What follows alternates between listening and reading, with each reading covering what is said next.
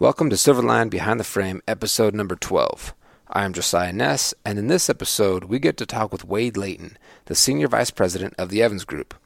Wade has had the opportunity to work with a wide variety of companies and unique products across many industries.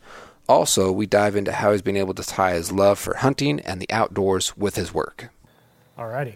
And so just to start off things off here, we're sitting here talking with Wade and from Evans Group, correct? Correct. And so tell me about this business and how long ago did you get involved with the Evans Group, and kind of how did that kind of take place? Now, I started with the Evans Group in 1992, so I've been involved with them for a long time. Honestly, it's the only job I've ever had, or the only place I've ever worked.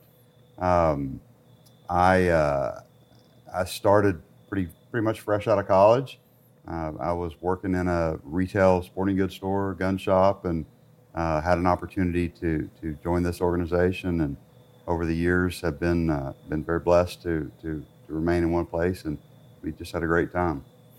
And there seems to be a lot of different types of both advertising and promotion, groups and stuff out there. So what's significant to what you guys do? We're actually primarily a sales organization. So we have a number of salesmen that are scattered across the United States. So we service all 50 states as well as the country of Canada. And we have a sales network that's scattered across those territories. And then we provide sales services for many different companies in the shooting and outdoor industry. A lot of those companies, people don't really think about how product gets to the shelf, and somebody has to go in and sell it every day. And most companies don't have their own captive sales force, so they'll hire someone like us to do it. And we'll go in with, a number of different manufacturers that we'll represent, all non-competing within our portfolio. And there's some economy of scale there, so we can send a single salesman in and within his territory, and then he can bring up a large portfolio of brands that he represents. Gotcha. And so, having worked with a lot of different companies within the outdoor industry, I mean, it's a pretty wide spread of of influence. What would you say would be something that might be out of the ordinary, or something really unique, either a company or maybe a product or something? I mean, assume that you can talk about it and whatnot, but just what would be kind of something that maybe people wouldn't think of when they think of what you guys would be doing? It's pretty interesting you say that, because we have sold everything over the years from firearms and ammunition and optics, holsters, gun cases, cleaning supplies, almost you can name it. But we do and have sold everything from keychains to wallets to, we currently represent Taser and have for many years. So, there's we're really lucky. We span the gamut, everything from firearms to and ammunition, like I said, to we represent Camelback today. So, we're selling coffee cups and guns, so it's a pretty diverse business, and it's a lot of fun. So it keeps it different every day when you go into work. It's something different every day. Yeah, so it's something different every day. It's really unique because you get to deal with a wide variety of personalities. You talk to not only the people that work at all these factories, but you meet so many great people in your accounts. You've got everything from mom and pop shops that have been family businesses, multi-generational family businesses, and you meet great people there, and the people behind the counter, and the consumers that come in. You're able to help them when you're in the stores, and then you go from there all the way up to the mass merchant, the Bass Pros and the Cabela's, and our business has changed a lot over the years. We call on Amazon and the online retailers. So we see something different and have to be prepared for something different just about every day. Yeah. And so since you're having to deal with such a wide variety of different companies and types of things, what would you say is the biggest factor as far as that allows you to sell these companies? I mean, obviously it's very different depending on which company you work with, but is there is there a certain thing that's kind of been the most tried and true? Obviously, things are changing now with the internet and that type of thing for sales. Is it more so towards some sort of media that you're putting out, or is it some other tried and true thing that never changes, or what? I think the one thing that never changes is this, our side of the business anyway, the sales side of the business is purely relationship driven. It's whether it's a mom and pop, retail store, or a buyer at a multi-million-dollar company. Sure. It's the relationship that you have with those people, and it's the everyday FaceTime that you get, and the ability to make a connection with them, and and then the ability to make a connection with the factories that you represent. We've been blessed and are lucky to work with some of the best names in the industry, and we don't have to be ashamed of anything we sell. We stand up front. We're passionate about what we sell. We sell great brands, and we're really excited to be able to bring that to the public, and to be able to bring that opportunity to our retail partners. They really look forward to the things that we're able to bring them based on the relationships that we've had with them through the years. There's a lot of trust there, and they're willing to take a chance and let us create opportunities for them with new products and new brands that we'll bring. And I think that's something that we really bring to our partners, especially some of our newer partners that are just getting off the ground or build a great product and are wondering how to get it out there to the masses. Yeah. And we're able to take that in a lot of times on the back of 50 and 100-year-old brands that have been established, and our partners know that we're going to bring good product to them, so they're excited when we bring new stuff. Yeah, and so you've been able to see it work through other companies and whatnot too, and over the years you can come in with confidence and help them out. And they appreciate it. They trust us, and we obviously don't abuse that trust, and want to maintain those relationships. Yeah, absolutely. And so how does being in that business lead you to being in the middle of the Sonoran Desert at Rancho Hunting? Or I guess, how did you end up becoming here? I think you've been here a few times. I've been here a number of years. Yeah, a number of years, and the Camus family are great hosts, and very gracious hosts, and great partners. They run a tremendous operation. We've been here for a number of years.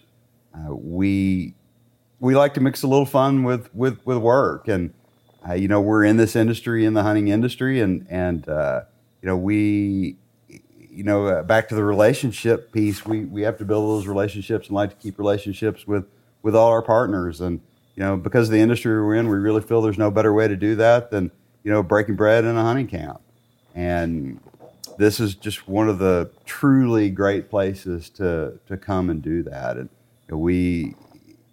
anybody that's passionate about hunting and especially passionate about mule deer hunting, if Sonora is not on their bucket list, it ought to be. And what is it about? This is I think the third time down to Sonora, but for those people that have never been or just maybe don't have it on their list but are into hunting and that kind of thing, paint the picture of what are they missing out on here? It's a very different environment, and I've been really lucky to hunt mule deer all over the western U.S. and it's a great time and a great place, but this is really a different place. The terrain is very different. The deer are different. This is high desert.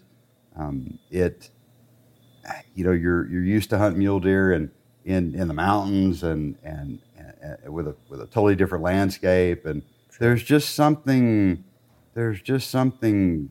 different and special about riding around in one of these giant Mad Max looking high rack vehicles over they're pretty extravagant scrub and mesquite trees and Wasatch bushes, and everything down here will stick you or poke you or bite you, and then seeing these giant majestic mule deer that are walking around and can disappear in an instant. Yeah. And what is, if obviously you've hunted in a lot of different places and probably different types of animals and stuff, how is that important to you? Just being able to hunt, or how is that kind of ingrained in your own lifestyle, and why is it an important part of what you do? Personally, it's important to me. Just it's something I've always done. It's something I've always been passionate about. It's something that my father ingrained in me, and his ingrained in him, and it's just an experience that's really like no other. And it's not about, I think that's where a lot of people that don't understand it miss it. It's not about killing animals or the things that it's portrayed a lot. It's being here. It's being in the middle of it. It's watching these beautiful animals and experiencing new things and seeing this beautiful terrain, and it's having the ability to go visit different places, whether it's a different state or a different county in the U.S. or going to some somewhat exotic place like Sonora, Mexico. It's it's just a super experience and one that I really think everybody ought to have. And so that experience part of it, getting to a place like this, and I mean this time around, it didn't seem like there was too many issues getting across the border, and things that people think are always going to be such a headache trying to get to some other place. But have you had any more difficult experiences in this location, or maybe other places that you've hunted or just traveled to elsewhere? I've had some interesting experiences, and it can be challenging, especially going to another country. It can be challenging, and the one cardinal rule is to follow the rules. And there are different rules and regulations about traveling to different countries, especially traveling with firearms to different countries. You need to make sure that if they require a permit, you need to have your permit. Certain countries, if you need a visa, you need to have the visa. You make sure all your paperwork's in order. But for the most part, it's pretty painless if you've done all the legwork beforehand. That's not to say that you don't run into the occasional issue or the occasional person that may be difficult, but it's a little bit of time, and if you have a little bit of patience, it all works itself out. But the one thing that I found, whether I'm going to Mexico or to Africa or to South America or wherever it might be on a hunt, if you'll bring your patience, and if you'll bring your good manners, and if you'll be respectful and polite, and remember all the time that you're going to someone else's country and you're a guest in their country, that goes a long way to taking care of all these problems. Yeah. You got to take it in stride, because you're stepping into some place you may not be completely familiar with. Yeah, you bet. They want to welcome you as a guest. They want to be a gracious host. So you should be a gracious guest. Yeah, and so as far as the business side, and you get to go to these places and kind of spend time with those that you work with and that kind of thing, is that something that you kind of knew as far as the business and industry that you're in? Did you know that you wanted to go into that as you're going into college, that kind of thing, or was it a passion that you already had that kind of came to fruition through this business? Honestly, I had no idea. I was in school, had no idea really what I wanted to do. Needed a part-time job when I was in school. Ended up working in a gun shop, and I may have been that different kid. When I was a little kid, I didn't want to go to toy stores. I wanted to go to gun shops, and it was just kind of the natural place for me to end up, and really enjoyed it. And while I was there, these sales reps would call on us, and honestly, I didn't even know that was a job. I'd never seen anything like that. Sure. And thought, well, that'd be kind of cool. And the opportunity came up, and I took it. And when I took it, I didn't have any idea how long it would last. And 25 plus years later, here we are, and I'm still doing it. And now it's interesting. Where I'm at the point now where we get to go on great hunts and adventures like this, and we go with our partners, and the time here is not only great for the hunt, but it's invaluable for the business as well. It gives us an opportunity in a different location to really bond and talk about business and talk about the future and make decisions in a much more relaxed environment than sitting around in a stuffy conference room or an airport motel in the middle of nowhere, which, we all have to do enough of anyway. And this is, honestly, sitting in Sonora around the campfire is a pretty nice way to talk about business for the year. Yeah. It might make some things seem not quite as big of a deal when you're just like, well, we'll just we're going to take some break off of this and go look for some deer. You bet.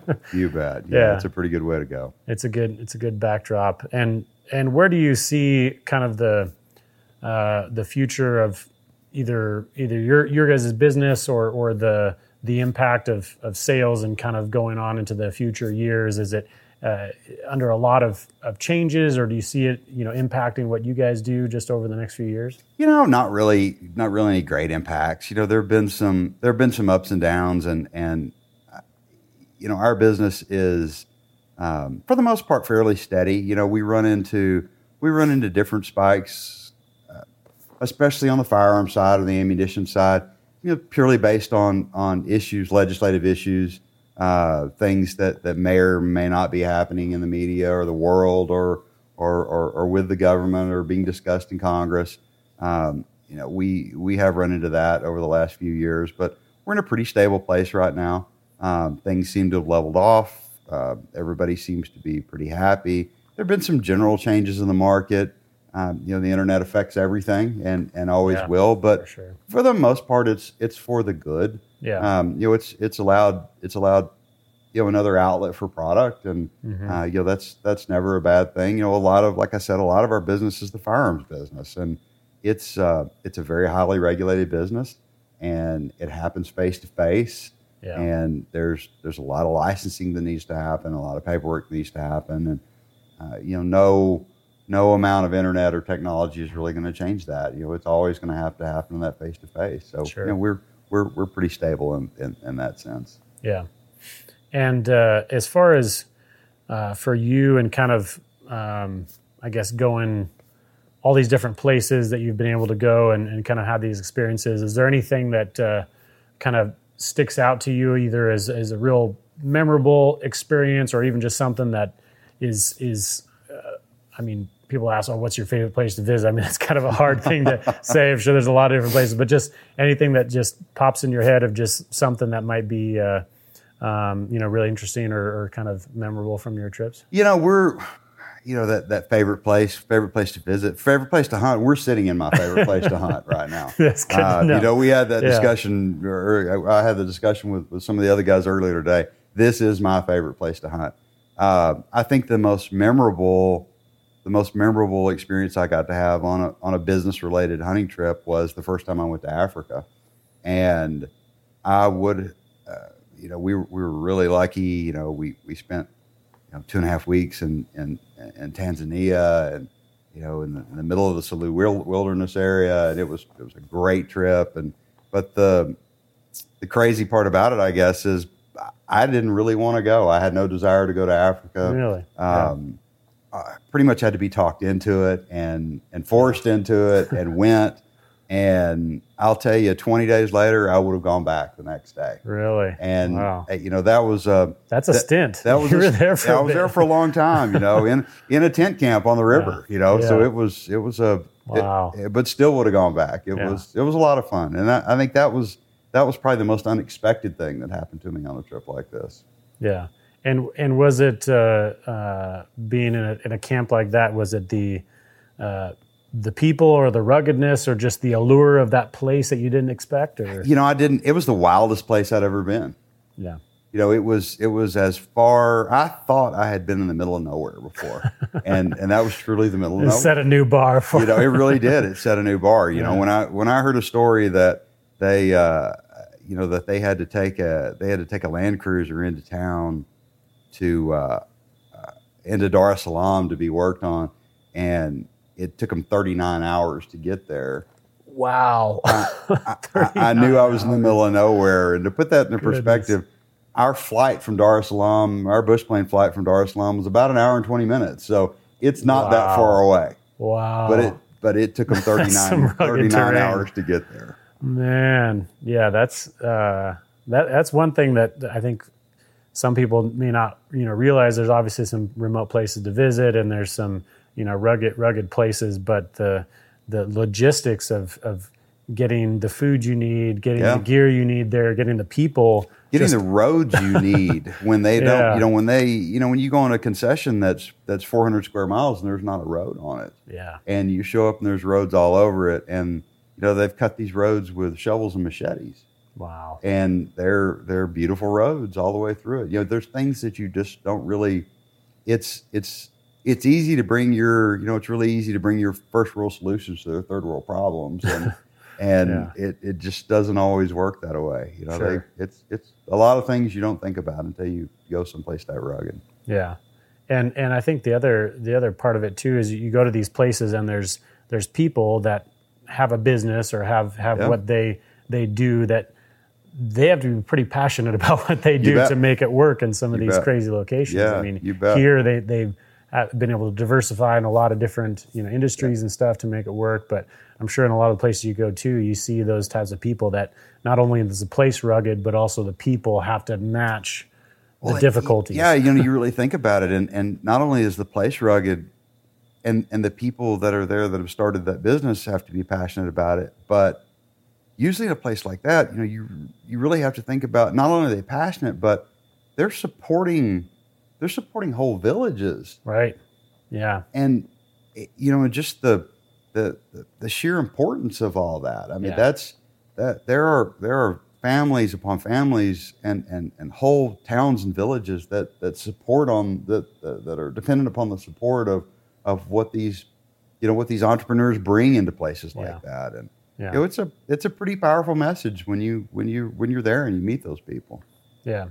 And so from the years and experience of just seeing, I guess, a lot of different industries, businesses, people, for those that maybe have an idea or maybe just a business concept or something. I mean, I'm sure you've seen good businesses and bad businesses come in through your line of work. What do you think is that? Obviously, there's probably a lot of things, but something that you would see that kind of stands out of what helps them get past that maybe first barrier or difficulty to actually get to that point of having that business in the middle of nowhere or starting that product that maybe is needed out there. I mean, what's kind of something you've seen that helps people get past that limitation? When you talk about products today, that was always very difficult. People have great ideas, and how do they get it out? Yeah. And you would fight tooth and nail, and especially in our business, these poor guys would go to a different consumer event every weekend, and they're trying to sell it from a table or the back of their car or wherever they are. And that's not to say that that's not still a viable option, and there's a lot of people that do it. But the maturation of the internet today has allowed everyone to showcase their product to millions of people almost instantly. And it's pretty amazing to me to see the things, find the things that you're able to find now, especially on social media or from the recommendation of a friend now. Yeah. And you can instantly get that that justification and that kind of stamp of the friend, the buddy blessing, so to speak, from different reviews and people show you and they send it around. And I really think that's the biggest part now. Somebody can come up with a great product if they have some help, or maybe even not. Maybe they do a good job with some basic brand marketing, and they get their name out there and develop a little following, and it just grows from there. I think that's really the biggest change that I've seen, and honestly, I think one of the greatest things for people in product development today. Sure. Yeah. The things that are available now is unreal. I mean, the things you have access to. Yeah, the number, just the things you have access to, and the people you have access to that you've never had access to. Knowledge before. And it's amazing, and we take it for granted a lot of times. That just the wealth of knowledge that is available, or the people that have been through it before, or have built upon other ideas and then made better. We found some stuff that way. I'll have me or a rep or somebody in the organization will see something and hey, this is pretty neat, and you call them and take a chance and help them out. And it's just a great opportunity now. And I think that I'm happy that a lot of people are taking advantage of it. And if anybody's out there trying to develop something like that, I would hope they would. Yeah. Yeah. No, it's the opportunity is there. It's just a matter of making those pieces line up and getting out of your own self that might limit you exactly. at times as well. I mean, it can be daunting, but I think there's a lot of great ideas still waiting to be discovered out there for sure. Oh, definitely. And so what for you, what's kind of the next trip, adventure, that kind of thing that you have coming up along the lines now? Unfortunately, I've got to go back to work now. This is a pretty busy. This is a bit of work. Exactly. Yeah, but the actual computer. Thank you. I have a hard time selling that sometimes. I appreciate that. Yeah. This is trade show season for us, so that's for the next 60 days or so. That's where I'll be. One trade show after another one, and all the new product releases happen now, and then we have to go out and present it to all our accounts, and so it'll be pretty action packed for the next 60 days. And unfortunately, hunting trips anyway, I'm pretty much done until next fall. This is usually the end of the season. Now it's the meeting and the talking and the which is another great thing about Sonora. You get to end your season in January instead of in November. It's pretty nice. Yeah. So what is it that for you, I guess, you get to do some trips like this that kind of keeps the fire burning, if you will, or that kind of thing. But for you, is there something else that just kind of is that motivation or drive just to keep growing and building in what you do with your business, is looking forward to stuff like this, or leaving things in the future for your family or next generations, or what's kind of the driving force there? I think all the above is a driving force. This kind of stuff is great, and it's a great benefit. We to be able to continue to work and get to go to great places like this and go with friends and colleagues that I enjoy. But I think the driving force, my driving force, is the same driving force that everybody else has in a successful business. You strive to be successful, and you work hard to be successful. And once you're successful, you don't want to stop being successful. You want to be more successful. So, just the everyday and going out and doing it. And, I still enjoy it. And, somebody told me a long time ago that if you like your job more than 50% of the time, then you've got a great job. And I'm really lucky because I like my job a lot more than 50% of the time. So it's a great industry that I truly love and have been in for all my adult life. And I don't see myself doing anything else, and really don't have any desire to do anything else. So that's been the motivation and the driving force behind all of it. Yeah. Well, I agree 100%. That's exactly why I keep doing what I'm doing, and it's to do what you love, for work. I think it's a huge blessing. A lot of people don't get that don't get that opportunity, and I feel pretty lucky to do what I love for work. Yeah, I agree. It makes it a lot easier to keep doing it. Yep. For sure. Sounds great. Well, thank you for taking some time out of this Sonora adventure and hunting trip. It's been a pleasure. So thanks for coming on. Well, you're welcome, Micah. Thank you very much. Yeah, thank you. Thank you for listening to this podcast. We hope you're able to glean some valuable insights from this episode. If you enjoyed it, please leave us a review and let us know what you thought and your feedback. We would love to hear from you. If you want to find out more, visit silverlinefilm.com. You can also find us on Instagram and Facebook under Silverline Films. And we look forward to seeing you next week on Silverline Behind the Frame.